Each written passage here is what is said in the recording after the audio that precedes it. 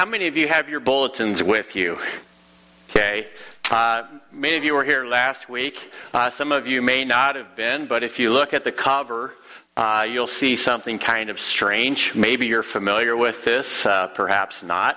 There was kind of a phenomenon that happened probably back in the 90s, I think, where these books showed up for kids that were called the Magic Eye.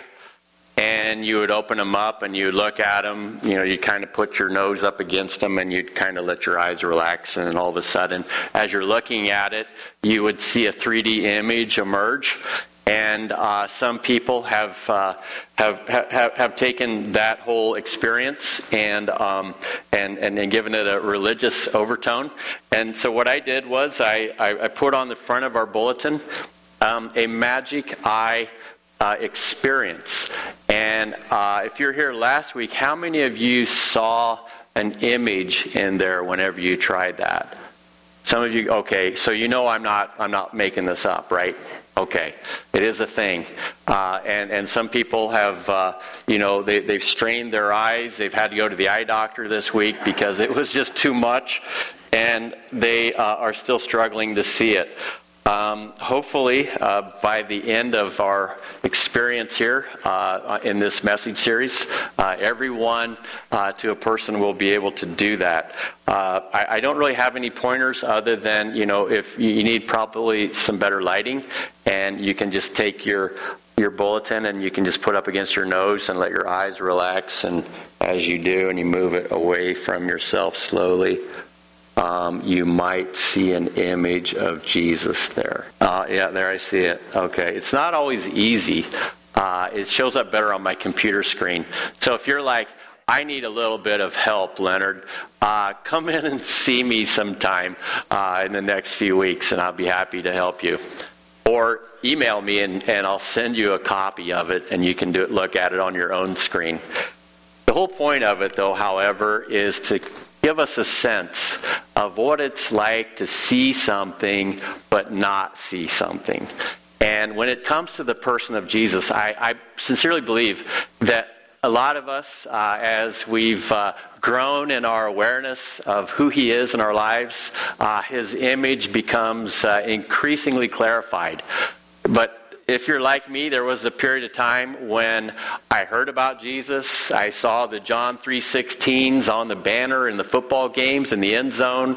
I knew people that would give up different things for Lent because they were Catholic. And I just had sort of a smattering of religious information coming in to give me a sense of who Jesus was. But it wasn't until I started reading the Gospels that I began to have a picture emerge, much like the Magic Eye.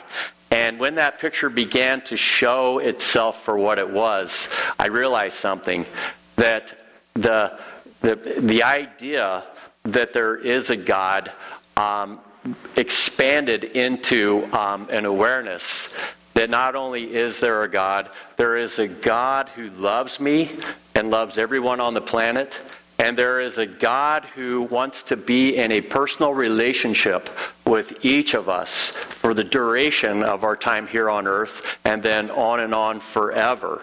And as Jesus began to disclose himself, it became obvious to me that the more I saw of him, the more I wanted him to be a part of my life.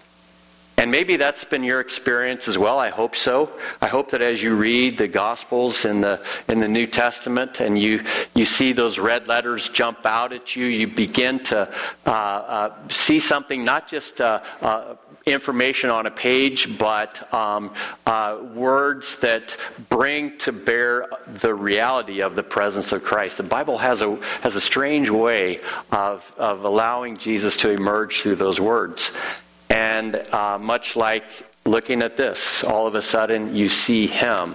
And that spiritual layer of each of our lives begins to be filled with a personal knowledge of Jesus. And I don't know about you, but I'm so thankful that the religion, if you want to call it that we practice, isn't really a religion at all, but rather it's a relationship between ourselves and a God that we've come to understand in the face of Jesus. That's really what I enjoyed about the message that you guys shared, was how Jesus in his own way has disclosed the face of God.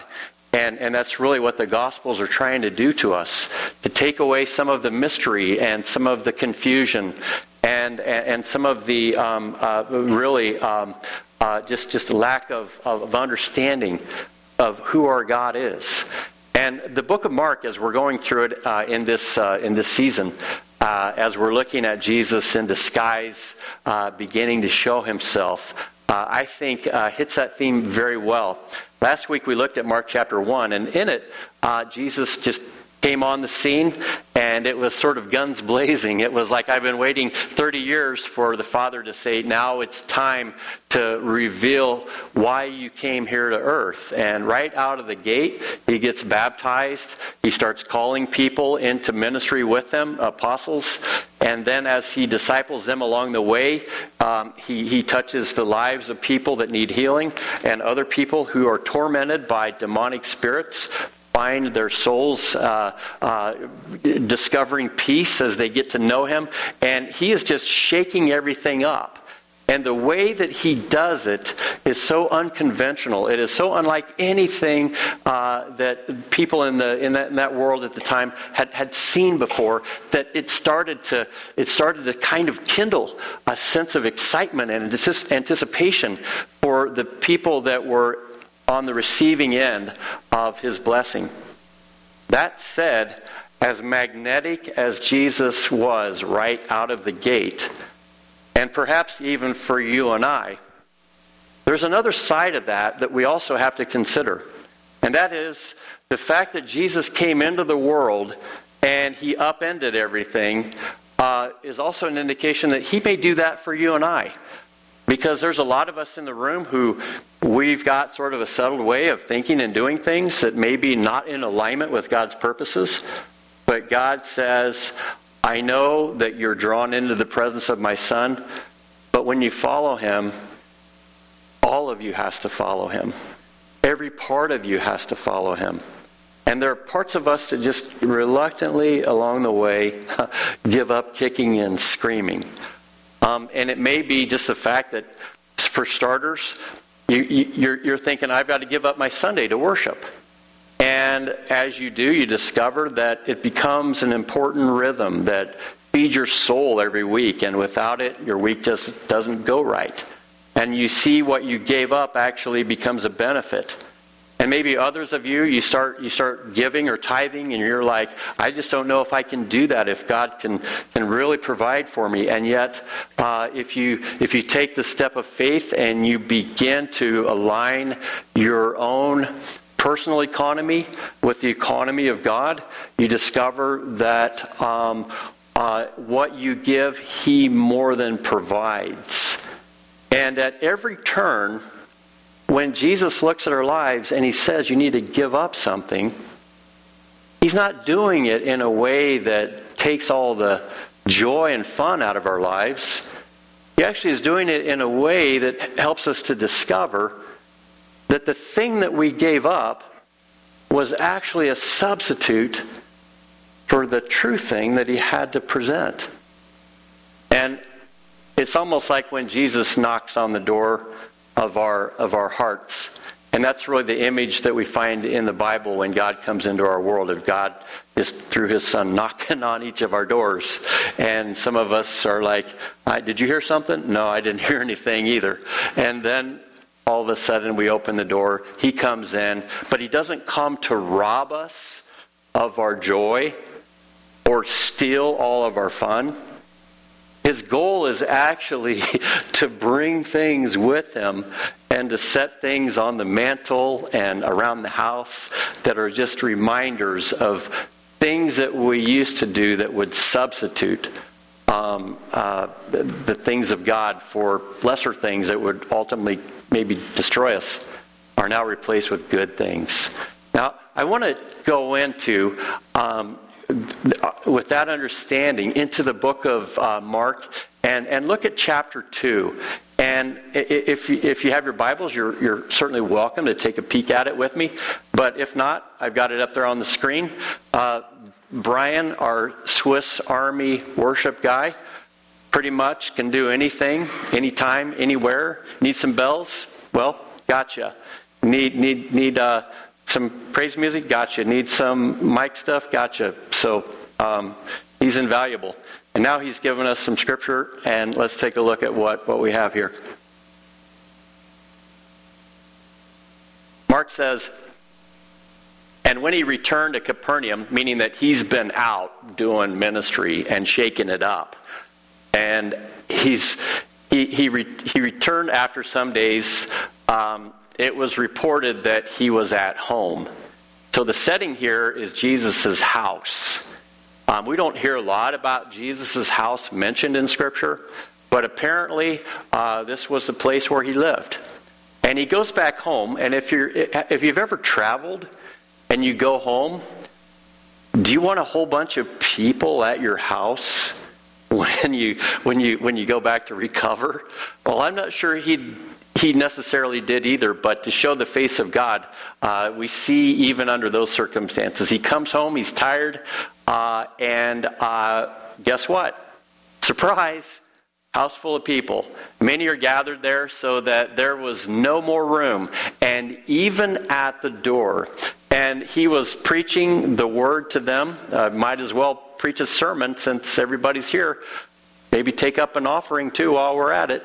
And they came and bringing to him a paralytic carried by 4 men.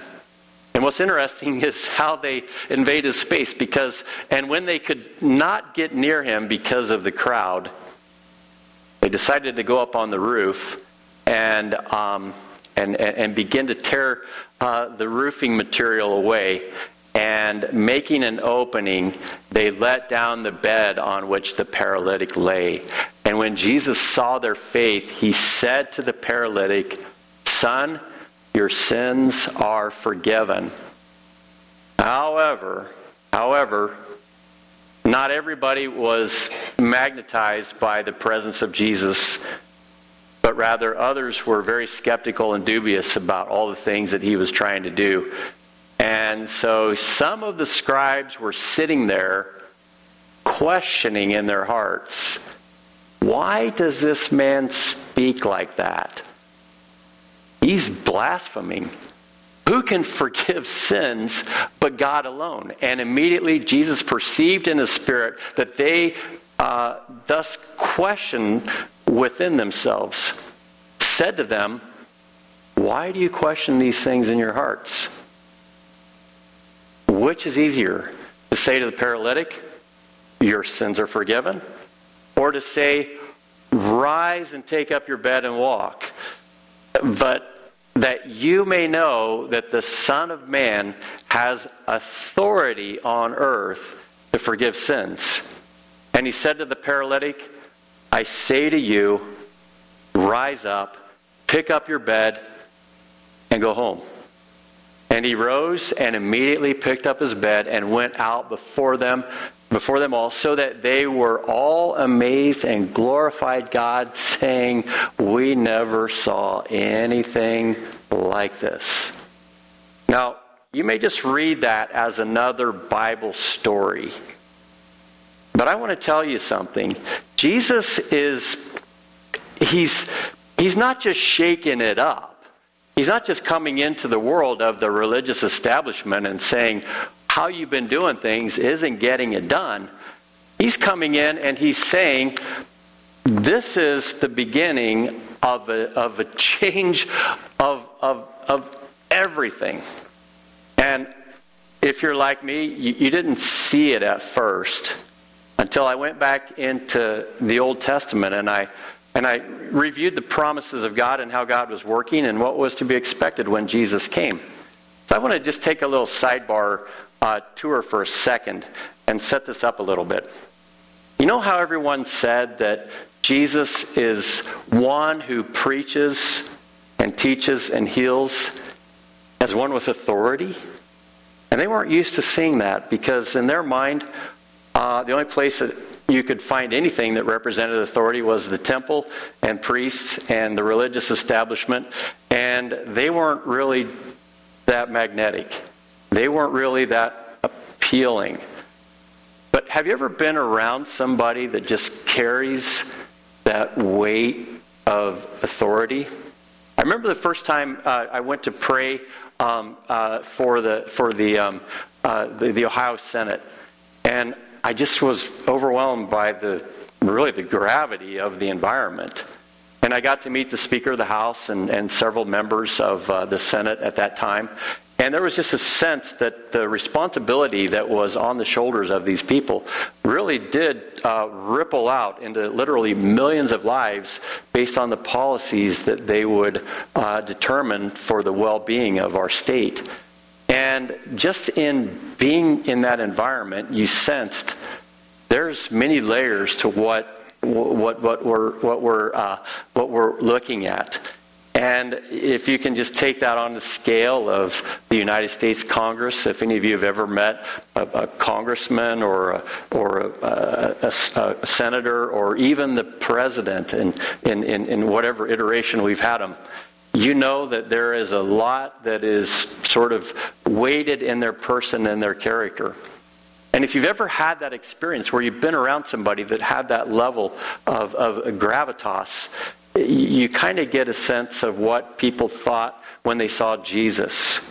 Here's just a simple guy carrying with him all of this spiritual credibility that they had never seen before. And it was like there's a change in the air. People could feel it. And if I could just show a graphic real quickly, I want to describe how this change happened. In this graphic that you're looking at, it may seem a little weird, but it tells the story of how authority has been transferred over the years. And originally, in the beginning of the Bible story, before creation, the people with the greatest authority, I apologize to you guys for that, but the first column says God, the angels or archangels, and the angels. These were the ones in charge. These are the ones who basically were responsible for putting things into order and creating things. And then after that happened, God gave Adam and Eve authority over all of creation. The Bible says, be fruitful and multiply and have dominion over the earth. And as they did that, God said, I'm establishing you as authority figures over all of the created elements, plants, animals, everything. And with that sense that they were given that level of responsibility, only second to God, below them, the archangels are charged with the responsibility of helping them in the process. These unseen beings who would, in a sense, at that point in time, manifest themselves so that all of creation, both the unseen and the seen, were working together for a purpose. But there was one person in the mix who was an archangel, and his name was Lucifer. And we read about him in Isaiah 14 and Ezekiel 28. And there you find that he was actually the most glorious of the archangels. Really just kind of second in the divine council next to God himself. The difference being God is not a created being and Lucifer was. And Lucifer did not like the fact that we humans, and not necessarily fully aware at that point, were given authority over all creation, and he wasn't.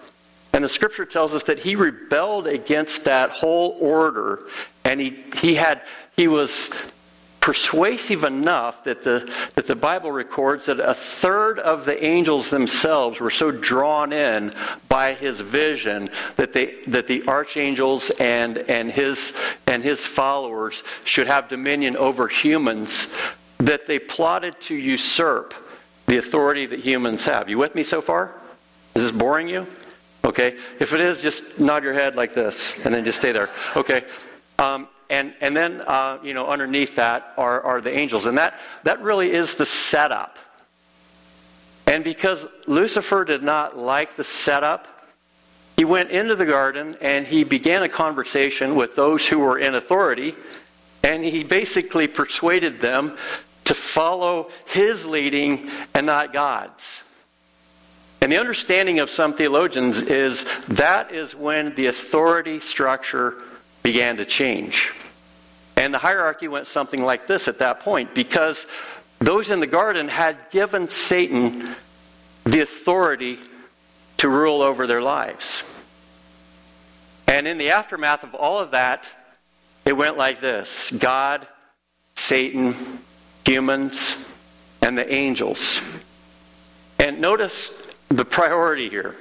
And when Jesus came onto the scene, it was clear that there was one in charge that took issue with Jesus being called the Son of God or the Son of Man. And he showed up. And he said, I have been given authority over everything on the planet. And this was when Jesus was being tempted after he was baptized. And he just declared it. And who gave him that authority? Well, according to the scripture, we did.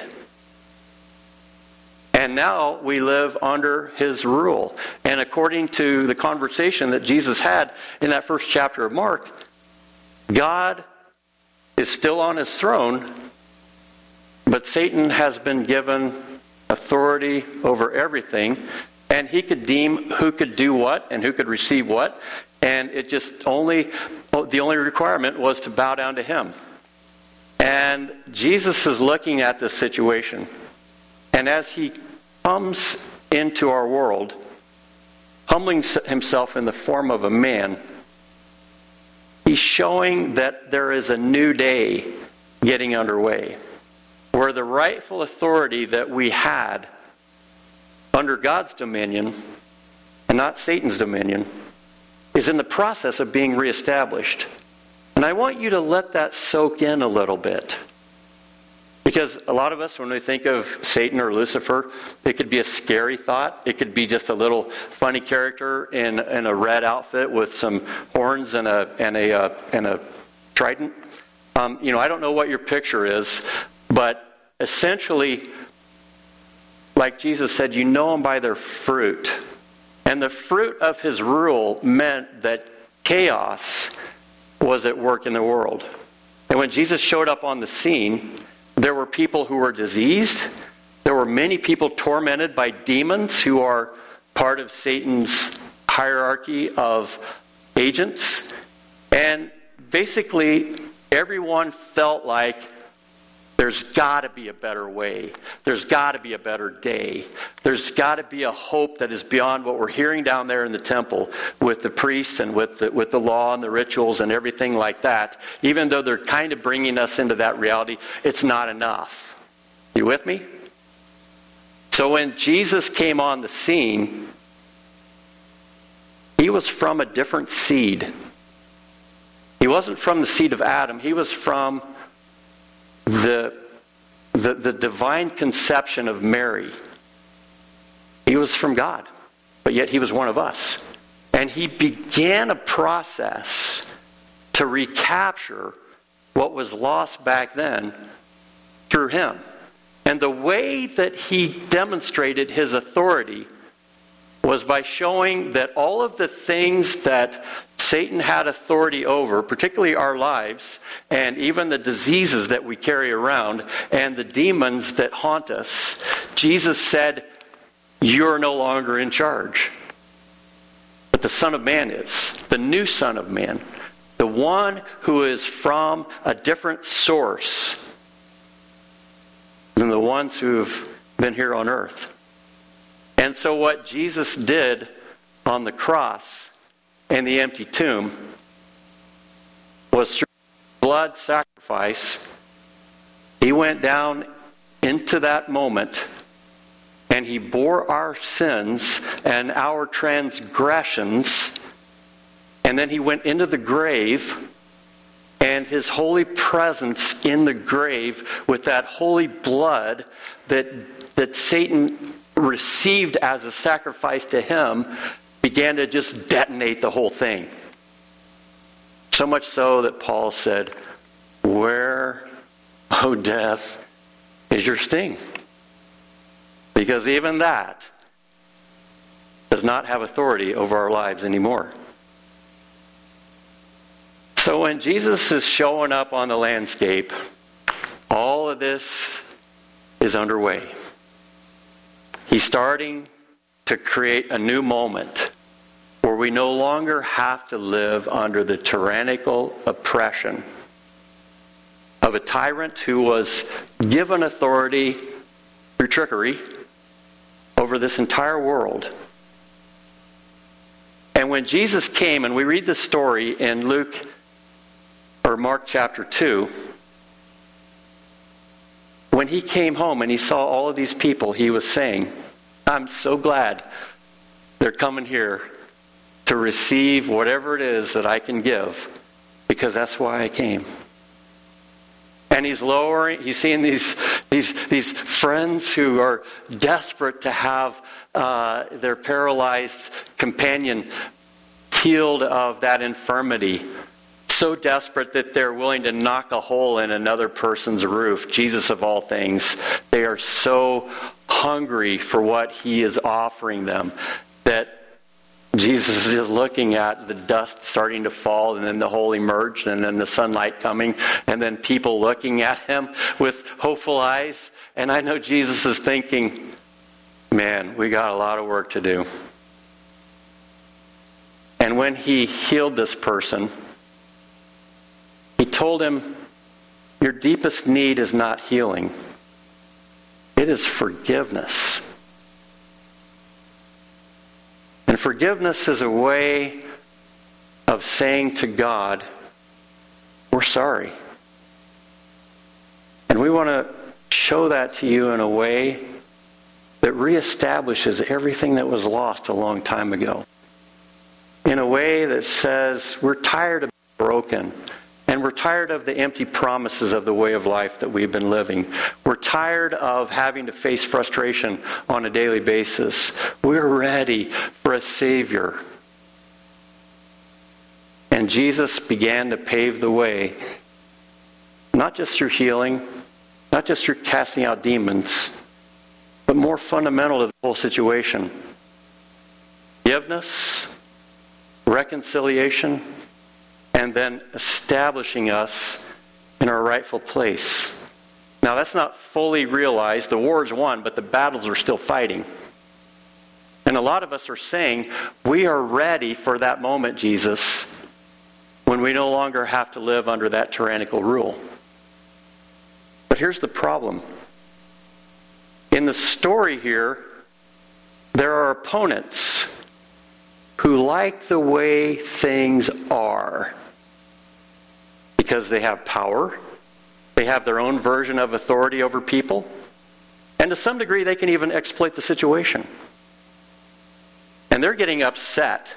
And there's a pattern in Mark. It goes all the way through about the 10th verse of chapter 3, and it goes something like this. At first, the resistors pondered this in their heart. And then the next episode, the resistors, scribes and Pharisees and so forth, questioned the disciples. And then the next episode, you see as you read through those chapters, they questioned Jesus about it themselves. And the next one was they began to heap accusations upon him. And then the next one was, in chapter 3, it just all culminates. At that point, they stopped questioning and they conspired to kill him. You see, Satan is not going to let go kicking and screaming. And he had assumed that using the religious establishment of all people as his minions, that he could do away with the problem. And we're going to be celebrating Easter. But before we get there, we have to understand why it is that we're celebrating. Because something has changed. And it centers not in a religion, not in a ritual, but in a personal relationship with Jesus. And And that is the only way we can regain what's been lost. There's no other way. There's no other person. And there are many people that are aligned with the forces of this world that want to keep things as they are. And there's even a part of us that says, hey, you know what? Better the devil that you do know than the devil that you don't know. And you're sort of like, I found a contentment where I'm at in life. I've made my peace with my own version of chaos or dysfunctionality or sin or pain, and I'll just roll with it. And God's saying, don't. Begin to walk into the reality of my Son's presence. And as you take a step towards Him, He will take a step towards you. And He will begin to show you as He comes alongside of you what you've been missing out. Because you've been so propagandized that this is all there is and this is all there'll ever be. And what Jesus came to say was, no, this is not the way it's supposed to be. And the reason I came is not only to heal, not only to deliver you from torment, not only to forgive you of your sins, but to then begin to move you into a place where God intended you to be in the first place. And that's why churches are on this planet. Now, we may lose our vision for why we're here, what we do. We may even become our own version of the religious establishment. But at the end of the day, our mission is to take this good news and just humbly bring it into the lives of other people and say it doesn't have to be that way. Because Jesus is a game changer. And He loves you like He loves me. And I just want to offer that to you today. Somebody had said that whole story in Mark 2, 1 through 12 is just a microcosm of the gospel. Everything about the gospel is sort of contained in that. And so in some sense, you've heard everything you need to hear. The question is, why are you remaining captive? I love the story of the elephant that was chained for so long and then got so habituated to that way of thinking that whenever the circus, the elephant manager person, that's what it says in the dictionary, said, I'll just disconnect the chain because you don't even need it anymore. Because in his mind, he's already shut it down. He's not going anywhere. And sometimes God looks at us and He said, the prison door's open. You can come out now. It's okay. And that's what we're doing today, is opening that door and inviting you to come out.